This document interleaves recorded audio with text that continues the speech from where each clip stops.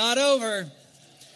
So just a little bit of a touch of the connection there and the love and gratitude that they feel towards the ministry here. They are very, very fired up. In all of Eurasia, there is one deaf ministry, and that's in Almaty. And all of the churches that have partnered stateside to work with them, we happen to be paired up with Almaty, and we have a deaf ministry here. And, you know, they always send chocolate back. I don't have chocolate for everybody, but they did send chocolate back from the deaf ministry there to our deaf ministry. So, Jermaine, why don't you come and receive this for our deaf ministry?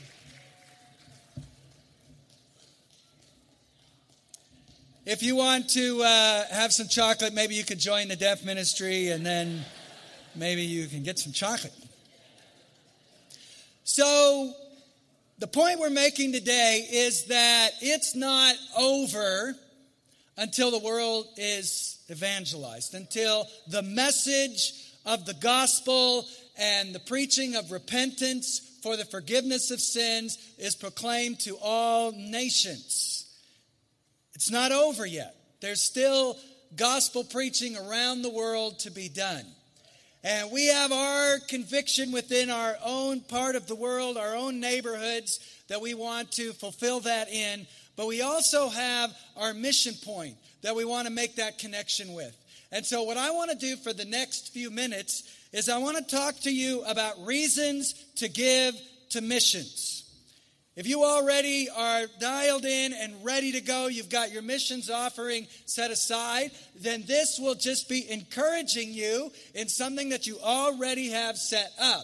If you haven't even been thinking, oh man, is it already missions offering time? And then this will help get you ready. If you've never really given to missions, this will be an opportunity for you to take a step out into the unknown and do something you've never done before. Or maybe if over the past few years, because you've been at this a long time, maybe over the past few years, your offering has waned a bit. That this is a time for you to recommit and to recalibrate how you're viewing your own blessings in light of the work and the unfinished work that God has called us to. So, reasons to give to missions. First of all, to save lost souls.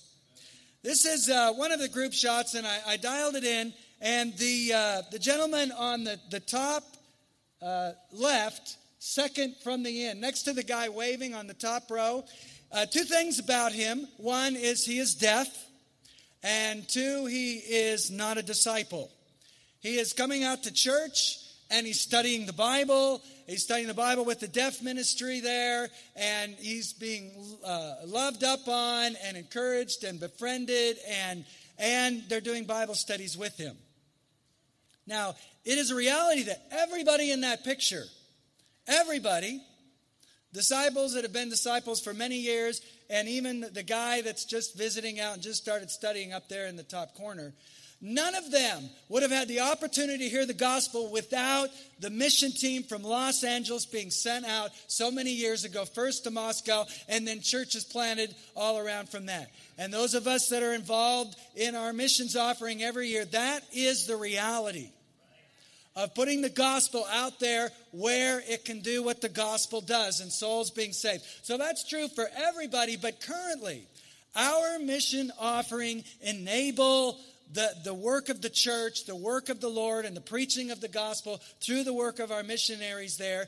It gives guys like that gentleman right there an opportunity to hear the gospel and respond and come to know the loving community that is the church. So why do we set aside? Why do we sacrifice? Why do we do without maybe something that we might like? Why do we make our missions offering happen?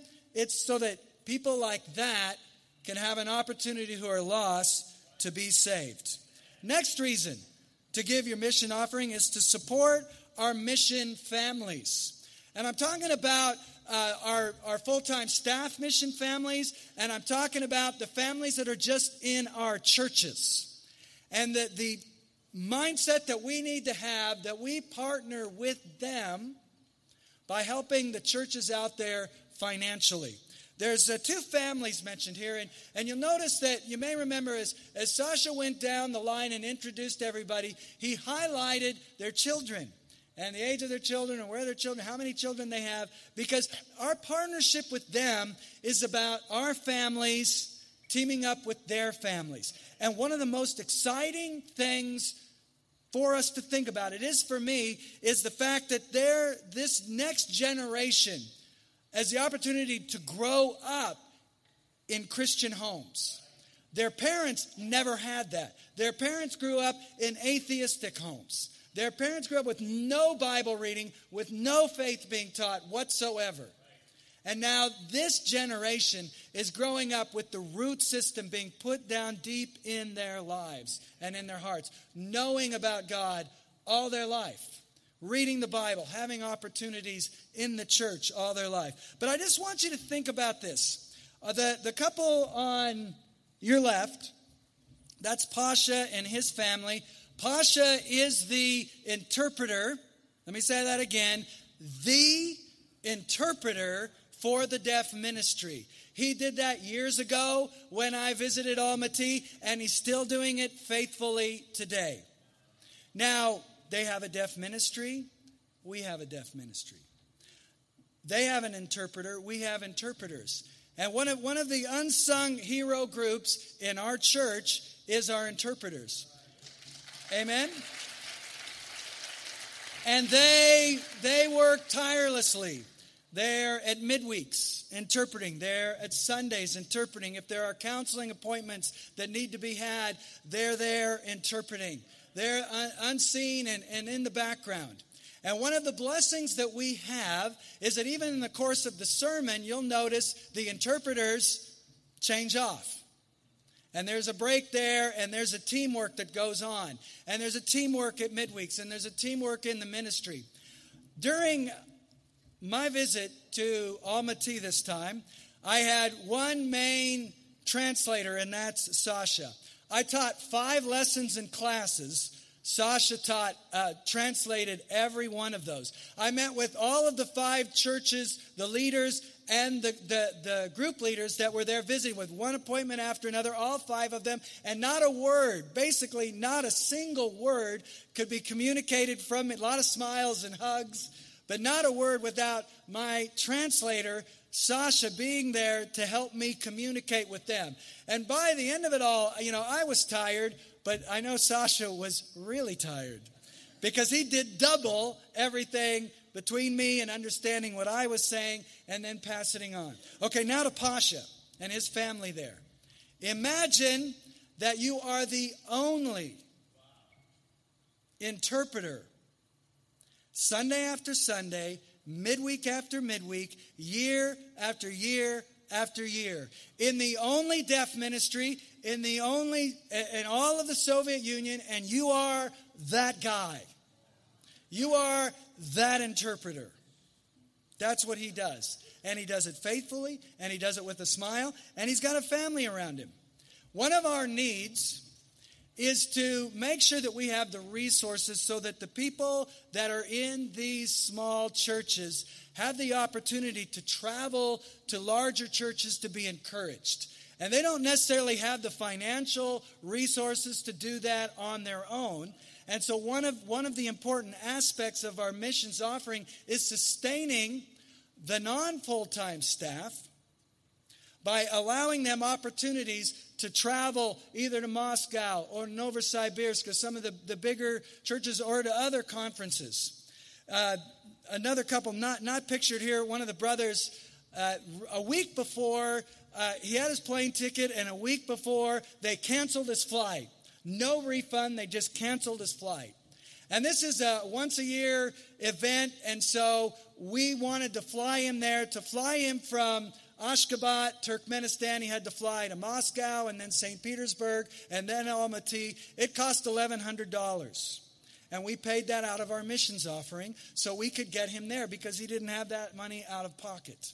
The point is that one of the reasons to give our financial support is so a guy like Pasha can periodically go to a bigger church and be encouraged. next to them is the leader of the church in Almaty, Vlad, and his family. The young man in the blue sweatshirt is his son, Arthur, or Artur. And watching him grow up, I was just dumbfounded when he walked up to me, and he's looking at me eye to eye, and he's this big, scrapping young man. He's 14. He's got one other youth his age in Almaty. Now, we like our every other week Friday night devotionals, and we praise God for it. And we praise God for the resources that we have here. That twice a month, our youth and our teens can gather. Even right now, they're at a class, and there's 30, 40 other kids in that class. Their peer group, looking around, encouraging them, hearing the message, responding to the message, and teen workers and volunteers around them. And then every once in a while, like we had 1,200 kids at the Reality just down over the hill about, 45 an hour drive away at USC a couple weeks ago. 1,200 kids. And then to drive up to camp, it's like 2 hours away, 3 hours away up to camp, and it's a week with 400 kids around. Imagine if you have one other teenager your kid's age to encourage them. And if you want more encouragement, you would have to, the closest would be Novosibirsk, and that's like Denver.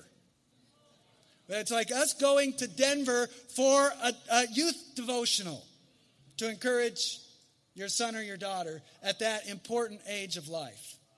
When I say we set aside our missions offering so we can support our mission families, it's a couple like Vlad and Olya who are there. They could be in Moscow. They're there. They could think, what about our kids? We need to prioritize our kids. They're there because they really believe it's God's calling. And one of the highlights, I didn't get it on video, but one of the highlights for me was looking over at one of the times of worship, and there on the front row was Vlad, and there was Arthur right next to him. And Arthur was just beaming, singing the worship songs. And I thought, you know what? God is working in that young man's life in spite of not having some of the benefits that we might have. We need to support families like that and let them know that their sacrifice, we may not have to make the same kind of sacrifice, but we can certainly make some financial sacrifice so that they can receive the support they need to do the ministry where they're at.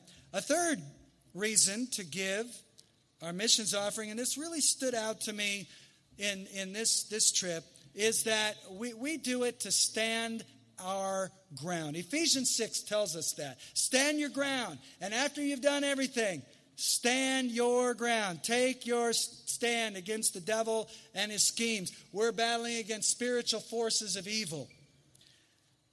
The churches that we partner with, when you just look at them on the map, bordered by Iran, bordered by Afghanistan, bordered by Pakistan, bordered by some of the most intense movement of Islam anywhere, and they are right there on the border. They are the borderline churches. And one of the things that they shared in the different conversations that we had is how Islam is really on the move like never before. Militant Islam and missionary Islam is really on the move. So the next picture, these are two couples that were at the conference, and they're from Kyrgyzstan.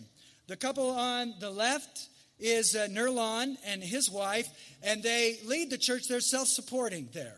We don't have a full-time ministry couple in Kyrgyzstan right now. They lead the church, but one of the things that they did was they looked around, and he said, I'm thinking back over 15 years. He's describing this to me, and 15 years ago, the mosques were empty. We had all these mosques around, but it was just not fashionable. People didn't go to the mosque. They just sat there empty. Now, every mosque is full on every Muslim day of worship. They're full now. They're packed. He said it's mostly surface. It's mostly fashionable. But there is a missionary effort on Islam to cover this bordering part of their part of the world.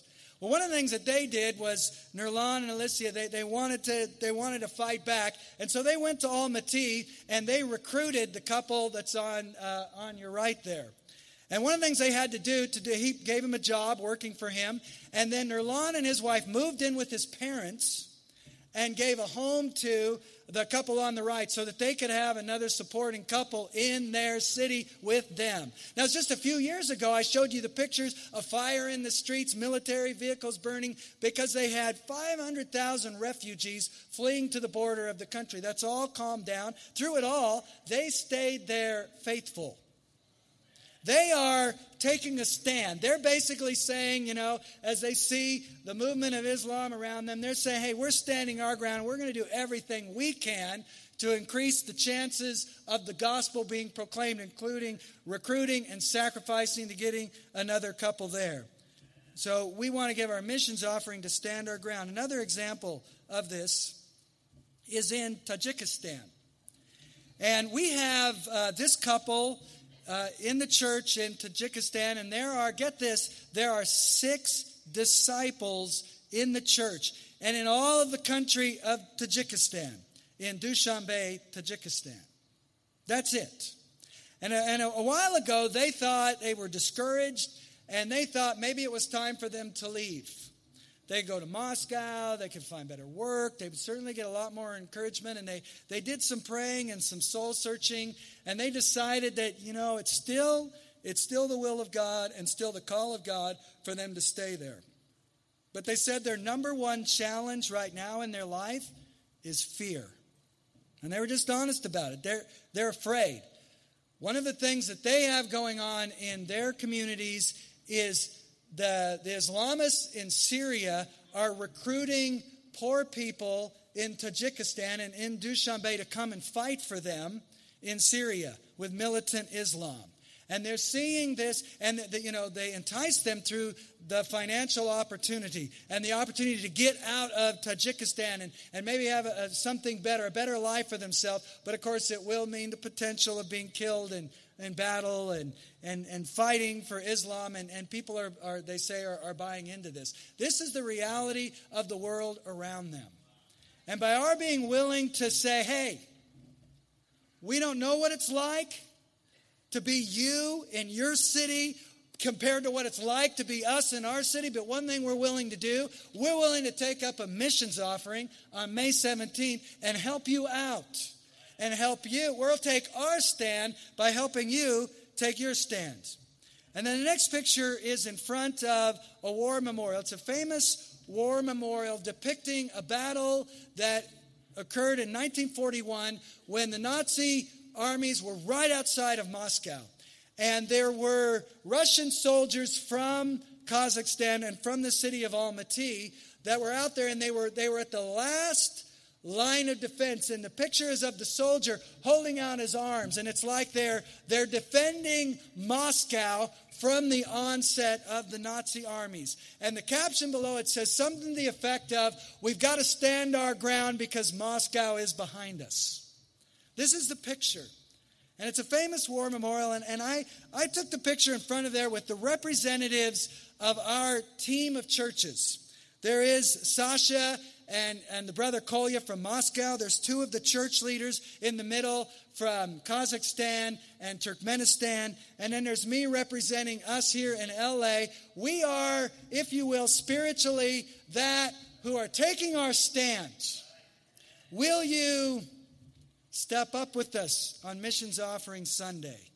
Will you do your part to basically say, we're willing to stand our ground in one of the most difficult places in the world, and a world that the Islamists in Iran and Afghanistan, they have their eye on that. They've eyed it, and they're sending their missionaries in there. Do we get that? One of the things that's happened in the society is that the governments basically want, all of them in all of Central Asia, all the governments, they want to keep a status quo. They do not want to become Islamic states. So they're passing legislation, but the legislation cuts both ways. Because to outlaw the preaching of Islam, they also, in fairness, to keep the status quo, have to outlaw the preaching of the Christian faith. And so our brothers and sisters are up against some challenge. Sometimes they lose their license to be a church just on a whim. They just get announced. Sometimes they're not allowed to meet collectively. Sometimes they have special restrictions about who they can share their faith with and who they can't share their faith with. And so on the one hand, it's kind of nice that the governments are pushing back against Islam and its advance. On the other hand, it also has a challenging effect on our brothers and sisters on the ground there. Another reason to give our missions offering is to fulfill the trust given to us. I just put a little yellow dot there on kind of our part of Russia and Central Asia. Now, we have a partnership with our brothers and sisters, our fellow churches, our sister churches around the globe. And everybody's got their mission point. Everybody's got their stuff that they're doing. We're not the only ones that give a missions offering. We were at a wedding last night, and our brothers and sisters in the Central Lifeway region, they're giving their missions offering today. And people, this is what we do every spring. We give our missions offering. All our churches do. But that yellow circle, that's our part. Other people, they would put their yellow circles in other places, but that one's our part. And ours just happens to be including those 5 countries with 5 churches in that intense part of the world. And one of the ways that we show God, we get it. We're stewards. We've been given our part of the responsibility. And on our watch, in our time, we're going to get the job done as far as we can. And as far as it depends on our sacrificing and our giving our missions offering, and 3 weeks from now, we're going to do that. Why do we do it? It's so that we can fulfill the trust given to us, just like our brothers and sisters are doing for their part of the mission efforts. Let's make it a little more personal for us. We give our missions offering to know that we're blessed. Let me just unpack that a little bit. Jesus said, this is Paul actually remembering the words of Jesus when he said, it's more blessed to give than to receive. Now, how could that be? Because when you're receiving, you're being blessed. And really, isn't it better to receive? And isn't that what we pray for? And isn't that what we want? Because we want to be blessed, and so we're asking God to bless us so that we can receive from Him. How could it be that there's more blessing in giving than receiving? Well, you have your own quiet time on that, and you meditate on why that might be. But here's one reality. When we give, we are giving from our strength. When we give, we're saying we have enough. When we give, we're saying we've been blessed. When we give, we're saying, thank you, God, for all you've done in my life. Thank you for all the benefits that I have. But it's possible to be blessed and not know it. It's possible to have an abundance and be ungrateful. It's possible to have so much, and yet you're looking at somebody that has a little more, and you're thinking, I don't have enough. And when you're in that state, then what you tend to do is you tend to withhold. You tend to be tight-fisted. You tend to draw back. I love the way Solomon puts it in Ecclesiastes. Better is one hand full than 2 hands clenched with strife. The idea is I've got one hand full, but I've got one hand open and I'm offering it. Because this hand is so full and it's so blessed that I'm willing to offer it. The blessing in giving is to dial in to the fact that you know you get it and you're actually experiencing it. The ungrateful person, it's so sad. What a tragedy. The stingy person, what a crying shame. Because although they're blessed, they're not experiencing their blessing. They're living as though they're in want. They're living as though they're in lack. They're living as though, missions offering, I can't give a missions offering. I got to buy my new car. I got to renovate my kitchen. I got to buy a bigger place. I got to buy new clothes. I've got to do this or that or this or that. I'm not really blessed, and so I've got to hold on. The one who gives is blessed because they get the fact that they're giving from their overflow. Isn't that really how you want to live? Don't you want to be that person, the grateful person, the generous person, not the stingy person, not the cynical person, not the I don't have enough and why isn't God? You don't want to be that person. Nobody wants to be that person. And you know what moves you from one to the other? It's just a decision. It's just a decision to open that other hand and be generous and be willing to share. That's where the blessing is. Let me conclude with this last picture. Now, I know it's fashionable to take Instagram shots of your meals wherever you are, and I'm not that person. I don't do that, but I had to do this one because we were there in this coffee shop, and it's called Traveler's Coffee, and it's actually a Novosibirsk company. Started in Novosibirsk, Russia, in Siberia, and they've got this coffee chain all around. And so we got to have coffee at Traveler's Coffee, and we're there, and we're talking with the couple that leads the church in Almaty, and we're talking about the evangelizing of that part of the world. We're talking about the growing of the church in Almaty, and I ordered this cappuccino, and they bring it and they set it down in front of me, and I'm about ready to drink it, and Sasha says, wait, look at that. And it's, if you can see it, it's a picture of this person fishing. You see the little sunshine up there, and there's a little guy, and he's got his sail and his little boat, and his fishing pole is out, and there's the fish swimming there, and it was just great for me because it's like, wake up and smell the coffee. And it's like a message that if we're ever distracted, maybe we just need to look down that God is actually even sending us messages, and he's even sending us signs so we don't lose the fact that we're about fishing for men. Amen? And so let's make that happen May 17th with our missions offering, and let's make it happen every day in our community as we share our faith. Let's stand and let's sing our final song.